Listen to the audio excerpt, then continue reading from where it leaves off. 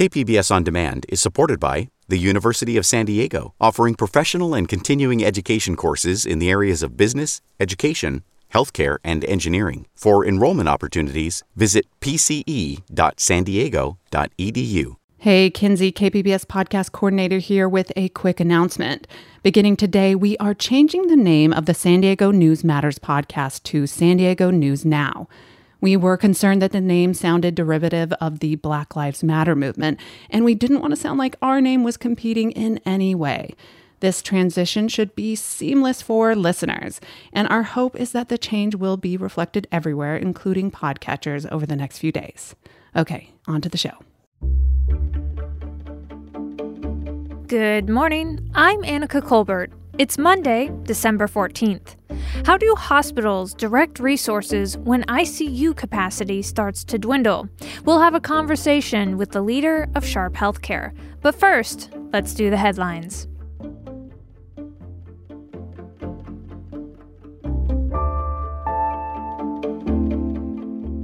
With the Pfizer vaccine now approved for emergency use, doses are expected to arrive at the Naval Medical Center in San Diego and the Naval Hospital in Camp Pendleton this week. Meanwhile, county health officers reported more than 2,400 new COVID-19 infections on Sunday and 11 new deaths. Sunday was the fifth day in a row that more than 2,000 cases were reported. Federal officials say restrictions on non-essential travel between the U.S. and Mexico will stay in place until January 21st because of COVID-19. That means businesses in San Ysidro who rely on cross-border traffic for their busiest time of the year will suffer through the holiday season. Retail stores are still open in San Ysidro with limited indoor capacity. The San Diego Sheriff's Department has backed off of a policy of publicly posting the release dates of people in its custody. Immigrant advocates say the information was being used by Immigration and Customs Enforcement to help it arrest immigrants for possible deportation. They've lobbied against the policy for years, and Sheriff Bill Gore pledged in a November hearing to look into the practice. From KPBS, you're listening to San Diego News Now. Stay with me for more of the local news you need.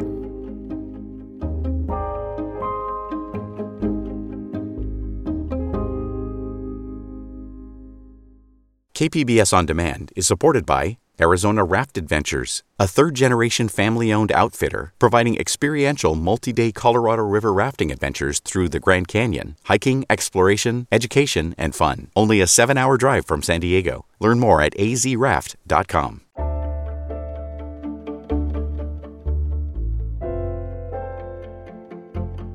As COVID-19 cases climb, hospital resources are shrinking. So what do hospitals do at that point? How do they decide what gets resources and what doesn't? KPBS health reporter Taryn Mento spoke with the leader at Sharp Healthcare in San Diego to find out.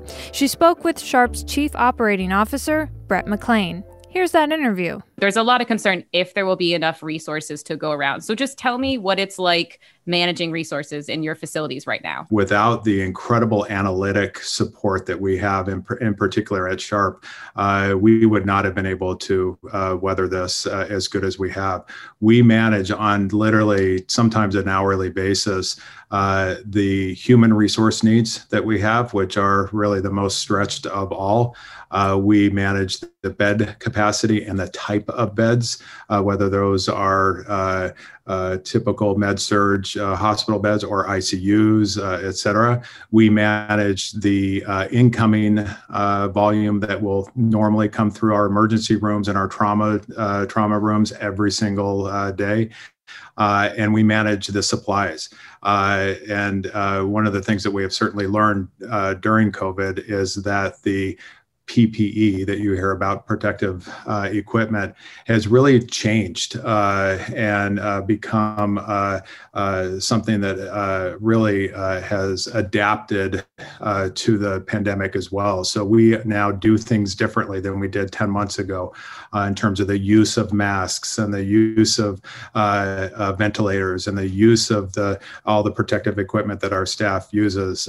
So it is really a throughput work, really engineering feat, and we just have super talented folks managing this on a daily basis. Several reporters were asking the county during their news briefing, how will decisions be made when we have more need than we have staff, space, equipment?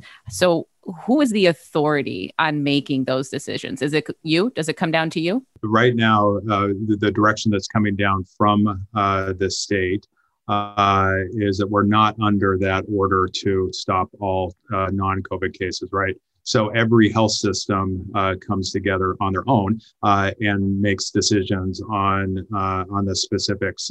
We at Sharp are lucky enough to have multiple sites and multiple different places that we can provide different levels of care. So we're making decisions on a daily basis to move patients from one hospital to another, if there's room and space, in order to manage, our COVID population as well as our non-COVID population. So that is something that we do on a daily basis, and I'm absolutely involved in that. We actually have a small team that meets twice a day. Clinical leadership at each of our facilities every morning at 7:30 and every afternoon at 5 to talk about what's going on right now. What can we do within the system? What do we need to do to find more resources that one place might have versus another? And then we make decisions moving forward for the next day or the next week. You are, though, just many facilities, but just one healthcare system in San Diego. And so responding to the need does go beyond Sharp. How are decisions on resource allocation at other facilities, their system, just like you described, affecting Sharp? Yeah. Well, I will say one of the silver linings in all of this has been, I think, the incredible partnership that has furthered among our other healthcare systems here in San Diego. While Sharp is the leading provider in San Diego, there are other very substantial systems as well. We actually communicate every single day, 7 days a week together on what our volumes are, what we've found in terms of testing, what those rates are. We take a look at, is there something happening with both us and Scripps, maybe in the South Bay at Chula Vista? We look at that, we communicate that back and forth. And so that partnership has really helped us to identify where some peaks and valleys may be coming, but it also allows us, where possible, to move patients within facilities as well. It's not a common every single day thing, but it does happen, and we work together based on what those volumes are telling us that we need to do. So that process has been fantastic. And it's actually, again, I feel fortunate to have started during this, because I've been kind of thrust in to be able to see and learn and see the incredible work that Sharp does, but also the incredible work that our community has done to come together. Have you had any trouble with other facilities taking patients when requested for a transfer? Now, I would say to date, the issues around any type of difficulty in transferring has really not been a space issue. We have the ability to surge up, and we could add IC bed, we can add other beds. The significant issue is staffing, and we're all dealing with the same issues of the same pools of staff that are exhausted, that are working like I have just never seen anybody work before. It's just amazing to spend time at the front lines and just watch and observe what's happening. We've got dwindling pools of traveler nurses because the whole country's going through the same issue, right? So there's certainly a lot of competitiveness, if you will, and different rates and all of that. So that is pulling some staff into other areas. But it really is around staffing. That's the issue. So if we have the difficulty maybe accepting a patient that needs a transfer, it's not to date, it's not because of space. It's because of not having the appropriate right kind of staffing. And maybe we need another 5-6 hours to fix that to be able to move on. And I would say that's the case for everybody. When you're trying to transfer somebody out, have you had to, have you been told no? It's the same issue. It's been delayed. It's never been a no just because we're not going to take it. It's been no, hey, I've got in about, maybe tomorrow I'll have, an open room or, a staff available to take it. There's really never been a no. It really just doesn't happen. It happens, based on the capacity of the staffing right now. Is there risk to the patient with that delay? Well, the patient is still typically in another, care facility, and we have, let's say, in our emergency room, we may have an ICU patient that's in there that's been deemed to be, when we find a bed, will be an ICU patient, but we still have, significant resources in the emergency room from staffing and the doctors and all of that to care for that patient and in a very similar way that they would be cared for on the ICU. But it's going to delay things. It's going to delay, other patients that are coming in. They'll have to wait longer. It will, the system will just get slower and slower, because of that. But it is the thing that keeps me up right now is capacity and the ability to have enough staff to care for these patients, which is why we are just in this window right now of the ability to bend this curve down again. I really feel that we have, at least probably 3 tough months ahead of us. But we can make those 3 months better by right now, today, changing our behaviors, changing the way in which we spend time with each other, and wear a darn mask. But we have heard from projections presented at a county board meeting that by Christmas, we will be full. Is that the impression you're operating under as well? Yeah, I am operating under both that as a major fear that it's going to get worse. And I'm also operating under the hope that we bend that curve together and do the things that we need to do to make these next couple months as good as they can be. But it is my biggest fear. I live not too far. We're in an apartment near the UTC Mall. And I will tell you, over Thanksgiving, I was not happy by what I saw. It just, it looked like any other holiday weekend, people from out of town, many without masks, very unfortunate and very disturbing when then, I go back to that call at the end of the day and hear about the numbers that have gone up and the staff that are just working so hard and caring for everybody's families. In all times, and including right now, probably the worst time in healthcare history. And so it's very disappointing. I will say just generally overall since Thanksgiving, my observation, and I'm a observation of one, it does seem to be better in terms of people wearing masks, in terms of people staying apart.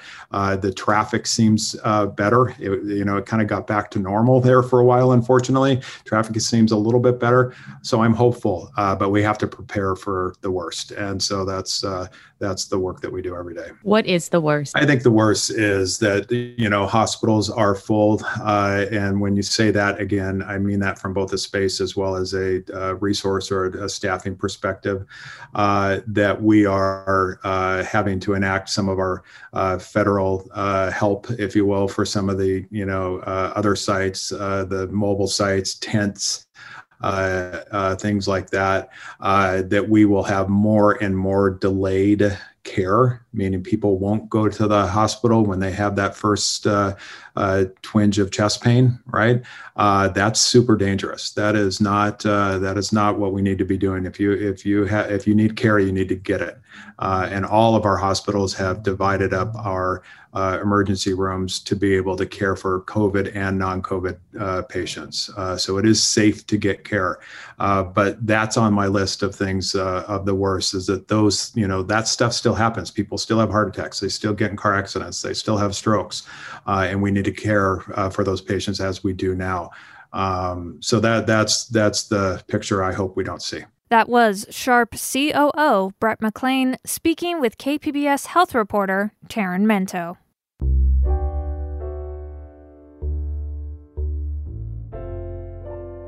How do you take an organization that relies on people coming together and then keep it going during a time when people can't come together? In this pandemic profile, KPBS reporter John Carroll talks to the leader of San Diego's largest Muslim congregation to see how they're making it through the crisis. God can be worshipped anywhere on earth. That statement by Imam Taha Hassan could probably be agreed to by just about every religious leader on the planet.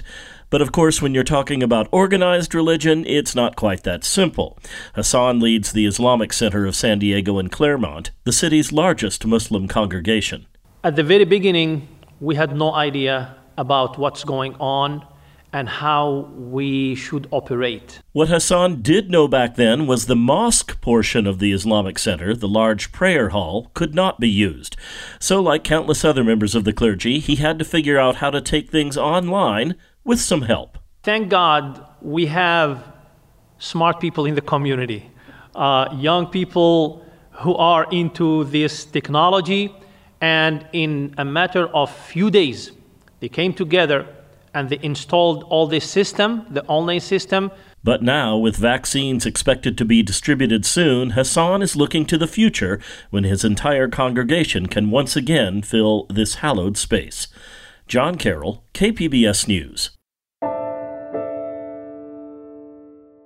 The COVID-19 pandemic hit California's state budget hard, but not as hard as predicted.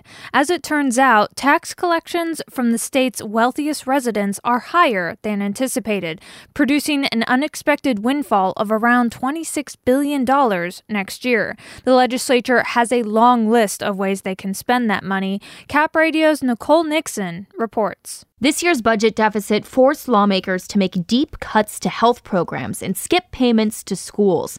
Assembly Budget Chairman Phil Ting says he wants to restore that funding for the fiscal year starting next summer.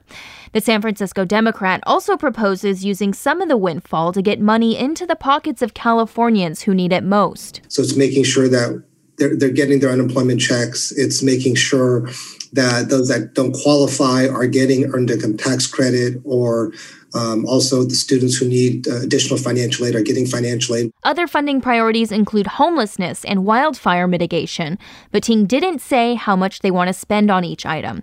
In Sacramento, I'm Nicole Nixon.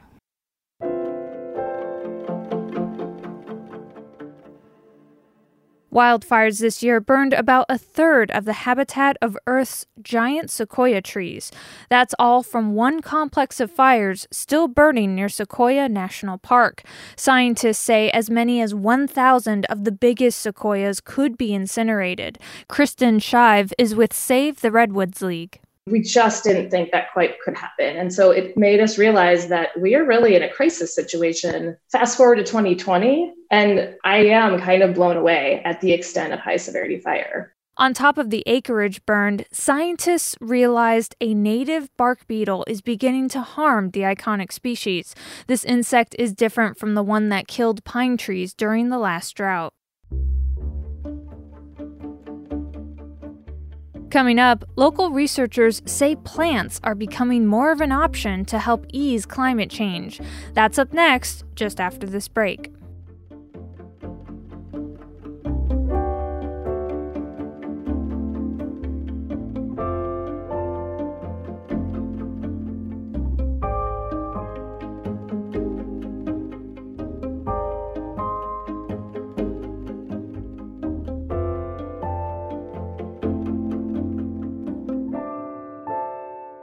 KPBS On Demand is supported by Arizona Raft Adventures, a third-generation family-owned outfitter providing experiential multi-day Colorado River rafting adventures through the Grand Canyon. Hiking, exploration, education, and fun. Only a 7-hour drive from San Diego. Learn more at azraft.com.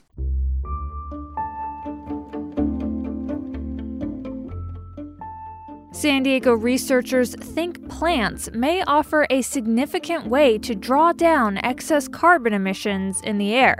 KPBS environment reporter Eric Anderson has the story.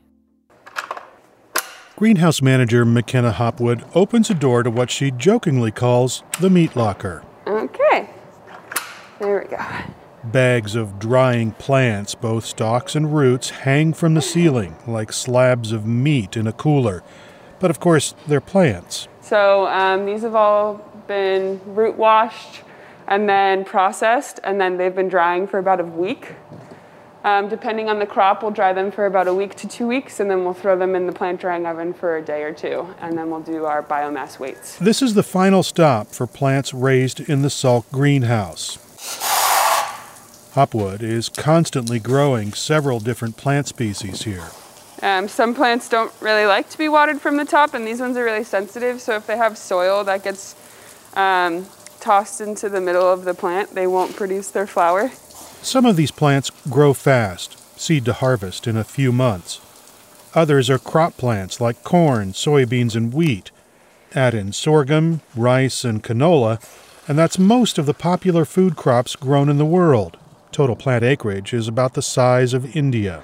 One of the biggest challenges, we think, and the biggest threat for humanity is the climate crisis. Wolfgang Busch is looking for ways to make these widely used plants a lot better at moving carbon from the air and storing it deeper in the ground. He's using millions of dollars in grants to develop longer and deeper root systems. And they are the key to storing carbon that the burning of fossil fuels spews into the air. And we're trying to find mechanisms, genetic recipes, if you want, so to actually make better plants or make plants better in storing larger amounts of carbon underground for longer in the soil. Busch hopes to find the right combination of gene manipulation and breeding and the transfer of desirable traits from other plants to make those 6 crops better at carbon sequestration. Busch says they represent a short-term answer to a long-term problem. And there are currently only actually no really scalable methods to draw down carbon dioxide except from plants. So if you think about this in the long run, this technology will enable a carbon drawdown that is really urgently needed to get back to carbon dioxide levels in the atmosphere that are safe for us. But the clock is ticking. The planet's average temperature continues to climb at dramatic rates. Busch says it'll still be about 5 years before he's likely to develop the plants that he's confident will help. It could be 15 years before enough of those plants are planted to make a difference. I think we can, but we're really right on the edge. Salk researcher Joanne Corey says temperatures are rising because people push more carbon dioxide into the air than what the planet can handle. She understands the urgency, but remains hopeful. So you don't have to fix everything in the climate. You only have to get those 18 gigatons that the Earth can't deal with. That's a small part of what plants push around on a regular seasonal basis, right? They're pushing around more like 800 gigatons. Corey thinks plants can pull about 4 gigatons of that extra carbon out of the air and put it into the soil. Building out more renewable energy and making cars electric could help too, but those transitions will take time. Corey thinks developing plants that can move the carbon out of the plant sugars and into non-biodegradable polymers buried deep in roots could buy some time until other solutions come along. So I'll take some wheat right here. It's been growing a little long. McKenna Hopwood is spending that time in search of a scalable solution in the Salk greenhouse. And then you just take this guy, transplant it in. But success here and in the lab will have to be duplicated on a global scale. Researchers are confident the science will help them improve the plants, but they don't share that optimism about governments and farmers, who will have to implement the solution before the climate gets too warm. That was KPBS environment reporter Eric Anderson.